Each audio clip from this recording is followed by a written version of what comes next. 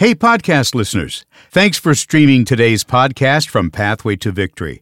Pathway to Victory is a nonprofit ministry featuring the Bible teaching of Dr. Robert Jeffress.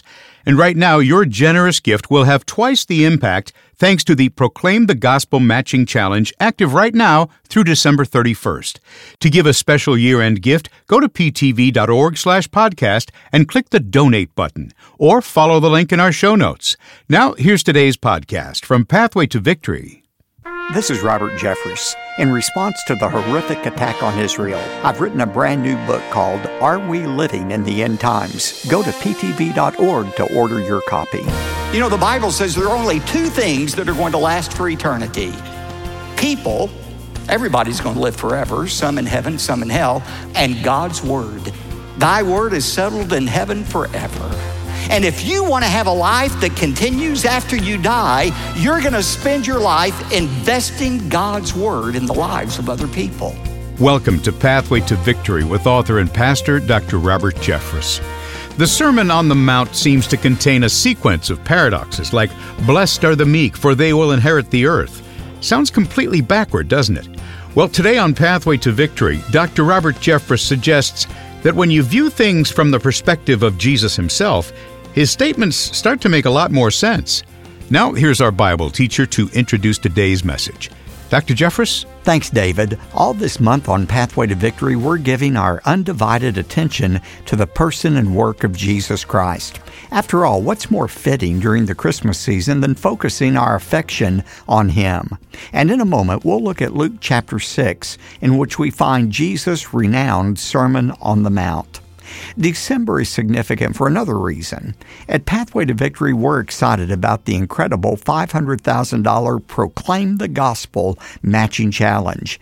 Because of this tremendous matching fund, every dollar you give to Pathway to Victory this month will be automatically matched and doubled in impact until we reach this significant mark. Can you imagine the impact of using more than $1 million in total to tell more people about Jesus Christ? Your investment today will go directly toward touching more lives and helping us expand into cities where Pathway to Victory is yet to be heard. And today your gift will have twice the impact. To say thank you for your partnership today, I'm going to send you the brand new 2024 Pathway to Victory Daily Devotional. This is a handsome and hefty leather-bound book with readings for every Monday through Friday in the coming new year. I'll say more about the devotional later, but right now let's get started with our study in Luke chapter 6. I titled today's message, The Crux of Christianity. Chuck Swindoll tells a great story about a couple that lived in New Orleans. The husband loved his wife desperately, but he hated his wife's cat. Some of you can relate. Every night he'd come home from work and that cat would curl itself around his leg. The cat would jump up in his lap while he was trying to eat dinner. At night, the cat would insist on sleeping at the end of the bed. One weekend, his wife had to leave town for a few days to go visit her mother. And the husband thought this was his big chance. So while his wife was gone, he took a burlap sack, loaded it with rocks, put the cat in there, went down to the Mississippi River and threw the cat and bag into the Mississippi River. He knew his problem was over. Comes back home Sunday night, his wife returns from visiting her mother, and of course the first thing she wanted to know was, where was her cat? He said, well, I guess the cat ran away. She burst into tears. And so trying to console his wife, he said, look, I'll try to retrieve your cat for you. And so the next day he put an ad in the newspaper, $500 reward for missing cat. And he put his phone number in there. Of course, there was no response. That night, his wife again began to sob uncontrollably. And so he said, well, let me put another ad in the newspaper. So the next day he took out an ad, $1,000 for missing cat, and put his telephone number. Later in the day, a coworker said, hey, I saw that ad in the newspaper for the missing cat, and I recognized your phone number. That sure is a lot of money to offer for a cat. The husband smiled and said, when you know what I know, you can afford to be generous. Some of you can't get past the cat in the river, I know that. But just cry for a moment, okay? You know, Jesus said something very similar in Luke chapter 6. Not about cats, but the message of Luke chapter 6 is very clear. When you know what Jesus knows, you can afford to be generous in your attitude toward difficult circumstances and difficult people. And that's the theme of the message we're going to look at today. If you have your Bibles, turn to Luke chapter 6. We've come in our study of Luke to some of Jesus' most familiar words. We call them the Sermon on the Mount. And they're some of Jesus' most familiar teachings, but also some of his most misunderstood words. He talks about love your enemies, turn the other cheek. If somebody asks you for your coat, not only give them your coat, but your shirt as well. And a lot of people realize these words seem impossible to keep. How in the world can they apply in a world like ours today? And so I've noticed throughout the ages, people have gone to one of two extremes when it comes to these words that we call the Sermon on the Mount.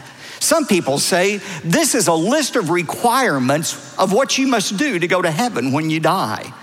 Now, if that's true, if Jesus was giving us a list of impossible requirements to keep, then Jesus was no better than the Pharisees. Remember what he said about the Pharisees? They tie up heavy loads on the backs of men so that they cannot enter into the kingdom of God. The Pharisees had all of these do's and don'ts that made it impossible for anybody to keep.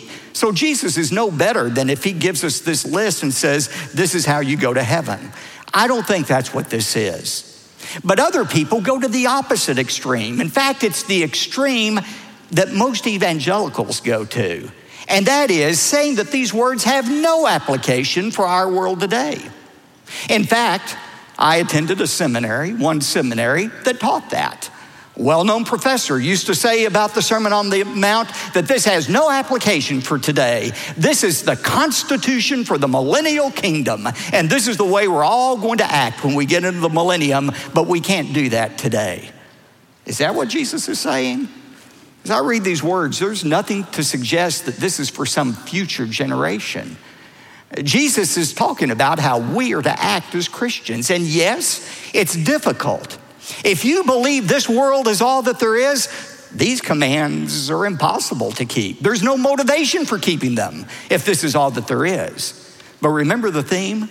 When you know what Jesus knows about the future, you can be generous in your attitude toward difficult circumstances and difficult people. Now, before we get into the summary of the Sermon on the Mount, let's first of all look at the setting for this sermon.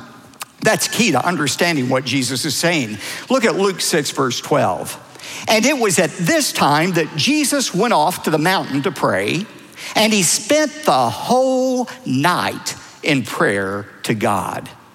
It was at this time that Jesus prayed all night. Now, of course, the question is, what time are you talking about? Well, the answer's in the preceding verse 11. But they themselves were filled with rage and discussed together what they might do to Jesus. The Pharisees had been enraged by Jesus, what he was teaching. They decided, we've got to get rid of this guy. And so they were plotting to kill Jesus. Jesus is now aware that his time on earth is very, very limited. And at this time, he goes off to pray all night. By the way, have you come to grips with the fact that your time on earth is limited? Have you come to grips with the fact that you are going to die? And it's going to come sooner than you can possibly expect. All of us are going to die, every one of us. And the inevitability of death produces one of two reactions. One reaction, the most common reaction, is eat, drink, and be merry, for tomorrow we die. If this life is all there is, grab all the gusto you can get, have all the pleasure, the recognition, pile up all the money you can, because one day you're going to die. That's one reaction. The other reaction, the one that lasts beyond your death, is to decide to invest your life in something that will outlast it. You know, the Bible says there are only two things that are going to last for eternity. People, everybody's going to live forever, some in heaven, some in hell, but people are eternal, and God's word is eternal. Thy word is settled in heaven forever. And if you want to have a life that continues after you die, you're going to spend your life investing God's word in the lives of other people. And that's what Jesus decided to do. He decided to instill his teaching in other people. And by the way, that's what discipleship is all about. Discipleship is spending your limited time on earth helping other people be faithful followers of Jesus Christ by instilling his word in them. Remember what Paul said to Timothy? Paul knew his life was limited. And so he said to his young protege in 2 Timothy 2, verse 2, "And the things which you have heard from me in the presence of many witnesses, these entrust to faithful men who will be able to teach others also." Paul knew that the continuation of Christianity depended upon him having someone to carry on his teaching after he died. You know, Dr. Criswell used to say all the time, I remember him saying this all the time, every civilization is only one generation away from paganism. Every civilization only one generation away from paganism. If we fail to pass on the Christian truth to the next generation, we become a pagan people. And that's what discipleship is. It is investing our lives and instilling God's word in the lives of other people. Of course, for those of us who are parents, our most important discipleship project is our own children. To teach our children to follow God and to imitate Christ. But our children aren't our only discipleship project. We need to be entrusting our faith to other men and women who will carry on the faith. And that's exactly what Jesus did. Jesus knew his time was limited. He didn't have any natural children, but he decided to pass along his faith to 12 men who would be entrusted with the Christian faith to spread it throughout the world. And so he needed guidance from his heavenly Father. Which 12 men should I choose? And so he goes and has an all-night prayer meeting for God's wisdom in making the right choice. Now, I could get real sanctimonious here if I wanted to, and I could say, what is it you're so concerned about that you've ever stayed up all night and prayed about? I could do that if I wanted to, but I'd be a hypocrite. Because the fact is, I have never purposefully stayed up all night to pray about something. Now, I have had times when I couldn't go to sleep at night. And when I was so concerned about something that I would pray, and then I would drift off to sleep for a little bit, and then I would wake up and start praying about it again and drift off to sleep. Many of us have had that experience. But honestly, I've not stayed up all night purposefully to pray. So I'm not going to ask you that question. Here's the question I am going to ask you. What are you so concerned about in your life right now that you would devote just 5 minutes a day to pray for? Is there anything in your life, your children, your work, the health concern of a friend or yourself, anything that you're willing to spend 5 uninterrupted minutes a day praying for?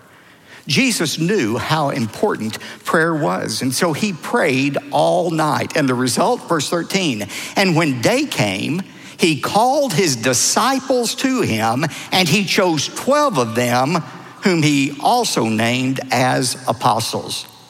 Now, let me say a word. You might want to write this down about the difference between a disciple and an apostle. A disciple is a follower of a rabbi. A disciple is somebody who is so enthralled with the rabbi that he seeks to imitate not just his words, but his example. To be a disciple of Jesus means to model your attitudes, actions, and affections after Jesus. It means to love what Jesus loved, act like Jesus acted, think like Jesus thought in every situation. The simple definition I gave you a few months ago of a disciple is this: to be a disciple means for me to live my life as Jesus would live my life if he were I. How would Jesus operate if he had your job? How would Jesus relate to your family members? How would Jesus relate to your friends? How would Jesus handle the amount of money he's entrusted to you? That's what it means to be a disciple. But out of the disciples came 12 apostles. These are the ones who would be sent forth, a unique group, to proclaim the message of Jesus to the Jews and the Gentiles. Now, I could spend sermon after sermon talking about these apostles.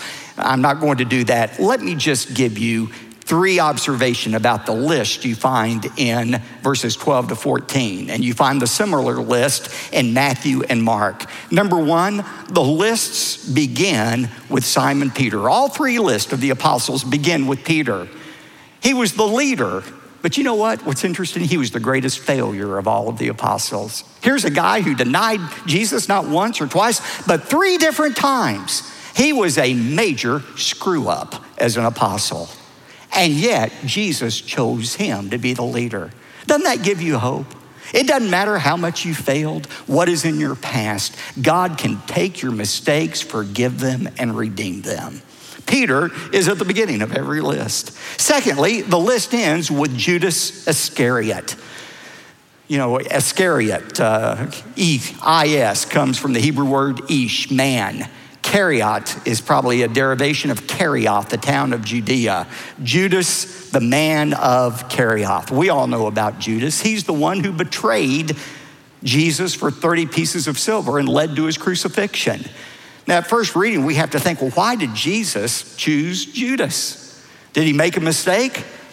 No, all of this was a part of God's plan. Jesus chose Judas for a reason, because Jesus knew God could use the evil in Judas's own heart to accomplish his purpose. I'm going to say more about that in a moment.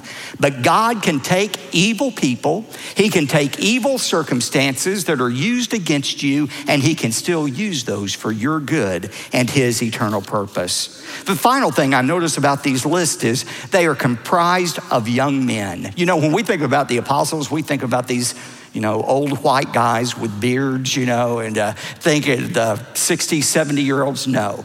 Most Bible scholars believe these men were probably in their late teenage years, early 20s at the most, when they were chosen to be apostles. Now, having said all of that, verse 17 tells us that when Jesus descended to a plain, there was a great multitude of his followers there. And verse 20 says, turning his gaze on his disciples.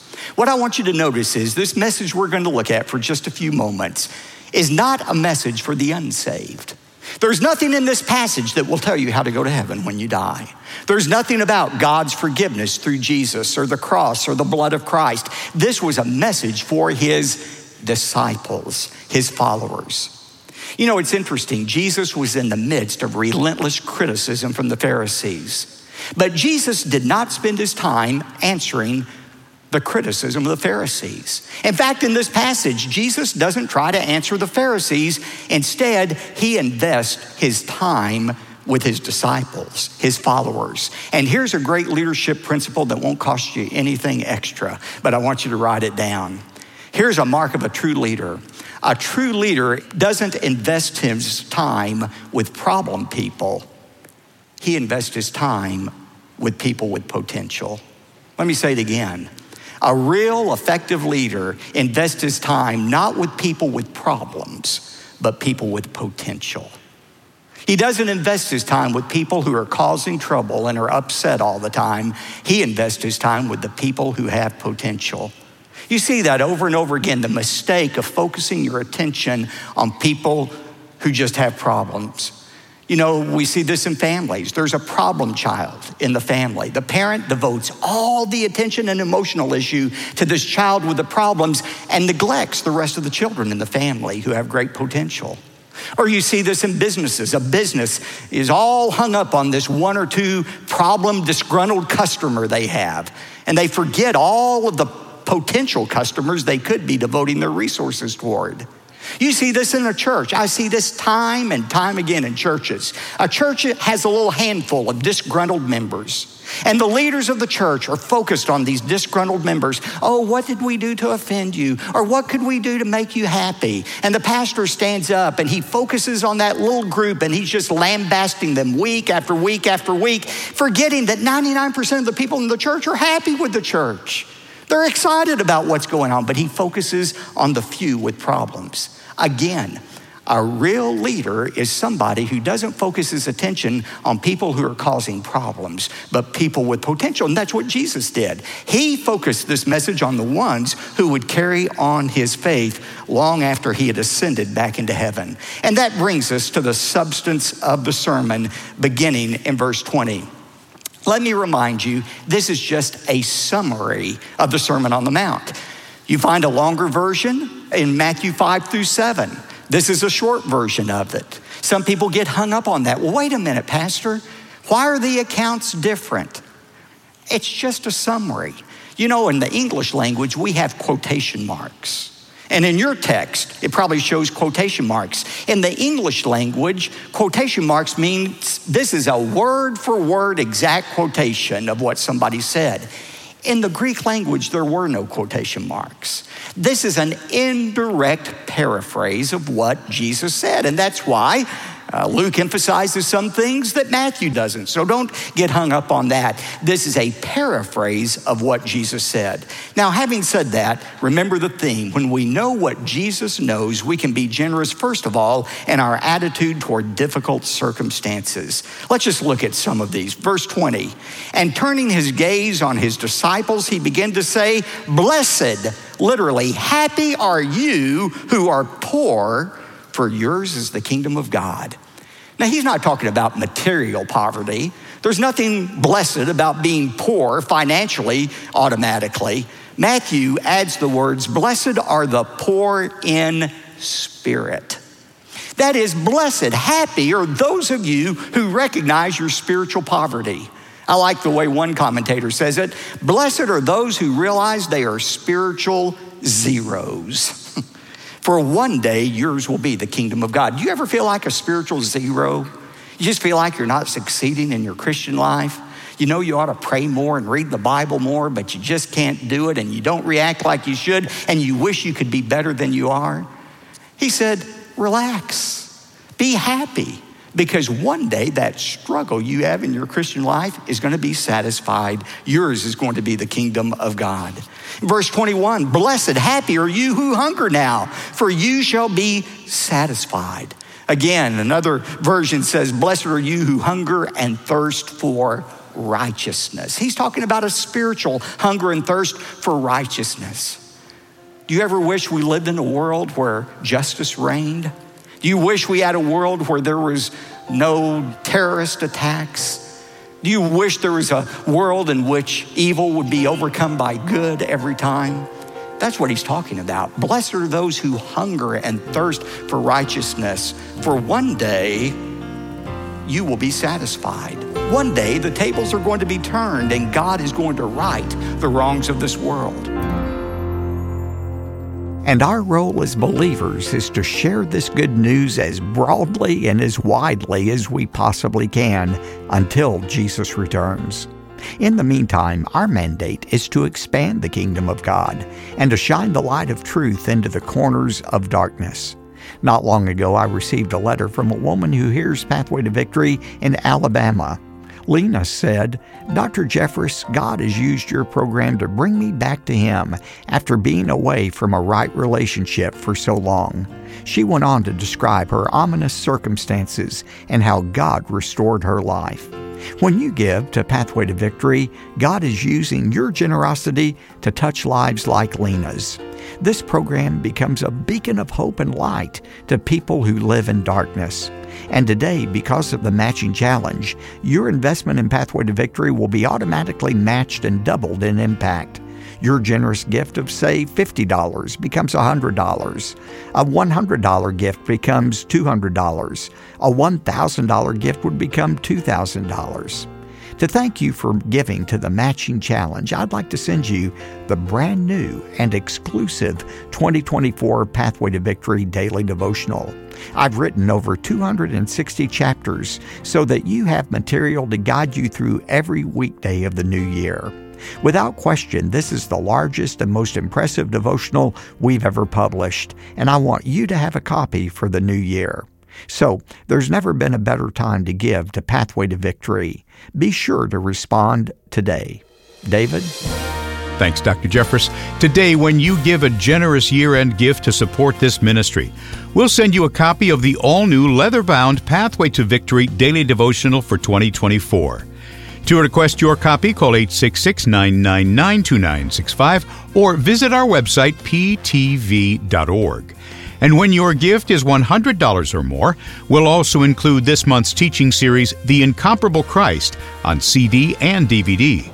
Plus, you'll receive Celebrate the Savior, Volume 2. That's a brand new music CD featuring the very best Christmas music performances by the incredible First Baptist Choir and Orchestra. And because of our Proclaim the Gospel Matching Challenge, any gift you give will be doubled in impact. Call us toll-free at 866-999-2965 or go to ptv.org.